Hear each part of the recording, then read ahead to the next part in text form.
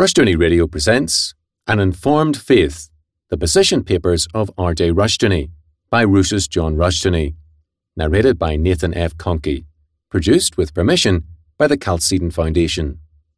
The Christian Life. Chapter 30. Faith and Understanding. Chalcedon Position Paper number 221, February 1998. St. Anselm is one of the great but neglected men in the history of philosophy. Anselm, 1033 to 1109, was born of a noble family in Aosta, Lombardy, made his mark in the culture of monasteries, and later became Archbishop of Canterbury. In his day, the monasteries, long central to thinking, were shortly to give way to the universities, and the result was also seen in his shift in presuppositions to an Aristotelian foundation. Thus, the work of a great theologian and philosopher did not receive the attention it deserved. Anselm was profoundly Pauline in his theology, and he has been called the last of the Church Fathers and, quote, the second Augustine. In various areas, notably the doctrine of the atonement, he is the key orthodox theologian. In philosophy, his premise was, credo aut intelligam, I believe in order that I might understand. As against this, Abelard, an Aristotelian, sought to understand in order to believe. Whereas for Anselm, faith precedes understanding, for Abelard, 1079 to 1142, understanding must precede faith. Rationalism must establish what he can believe. For Abelard, all things must be brought to the bar of reason for verification, whereas Anselm began with the Christian faith. For him, a basic faith, premise or presupposition, must undergird all reason. For Abelard, because of his rationalism, free will was basic because reason gave to man a sovereign autonomy of judgment. Every teaching of the Church should be doubted until its truth is ascertained. But Abelard had begun with faith, though he did not quite say so. Abelard's faith was in rationalism rather than in God and his inscriptured word. Now, Abelard held that he could prove the dogmas of the Church by means of rationalism, but in so doing, he shifted the centre of authority from God to man's rationality. Anselm was the more profound philosopher and reasoner, but by opposing rationalism, he came to be viewed by some as simply a confuser of issues. For rationalism, knowledge is obtained by reason, which has a higher authority than sense perception, and especially more than revelation. The empiricist will use rationalistic means to accompany his sense perception. Like the rationalist, he is independent of external authority, God in particular. For Anselm, no more than a blind man can see the light, can a man without faith know God. Anselm was not always consistent in his presuppositionalism, but his basic premise bore fruit later in John Calvin and in his followers. In the United States, Cornelius Van Til has been the great figure in this presuppositionalist school of thought.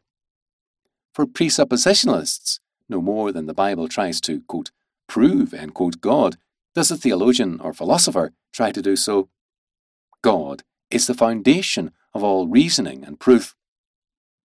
The scientist Harold Clayton Urey, born 1893, a chemist, once noted, quote, not one of the existing theories about the origin of the world does work without the presupposition of a miracle, end quote. The evolutionist must presuppose, with the rationalist, billions and trillions of miracles. Dimitri Kessel and Henri Père, in Splendours of Christendom, 1961, a book given to me by my associate Andrew Sandlin, carry this quotation from the American writer Alan Tate, quote, man is a creature that, in the long run, has got to believe in order to know, and to know in order to do, end quote. Tate's comment echoes Anselm, Calvin, and the Puritans. It is commonplace to characterize the culture of the United States as pragmatism. This is a truncated observation. The Puritan theology echoed Anselm and Calvin. It gave faith the priority, and its intense practicality came from its abandonment on the popular level of all rationalism in favour of action. Paul, in Romans 2:13, declares, quote, "For not the hearers of the law are justified before God, but the doers of the law shall be justified." End quote. See also James 1:23-27, 2:20-26.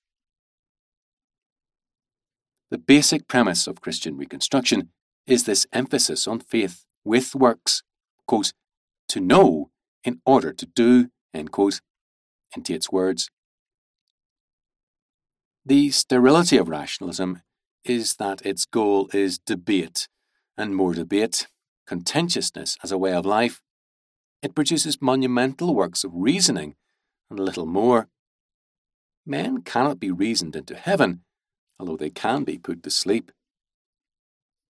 Rationalism shifts the centre from God and His law word, His summons to believe and obey, to man as rationalist, sitting in judgment upon God and man. The arrogance of rationalism is its assumption that man, the philosopher, can sit in judgment over God and man and all things else. We cannot be Christian on our terms, only on God's terms. Our conversion is not the result of a bargain with God, but rather our total submission on His terms only. Man is a creature, God's creature, and he must use his reason to think God's thoughts after him, not to attempt to establish what God has already ordained, nor to seek to provide independent premises for knowledge. For Calvin, man's conscience has a noetic function.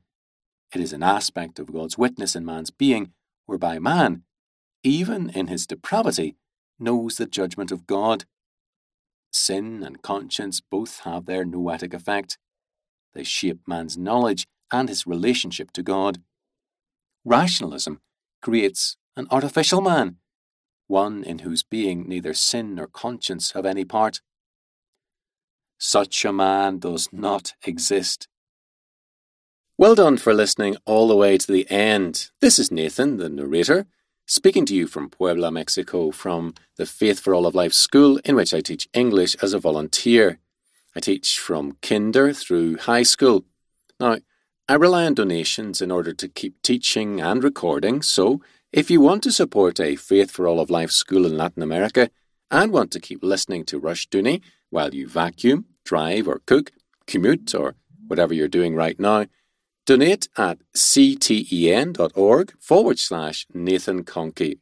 That's NATHANCONKEY, all lowercase. Or if you prefer PayPal, paypal.me/N Nathan, C Conkey. You can also email me at nfconkey, that's nfconkey @gmail.com.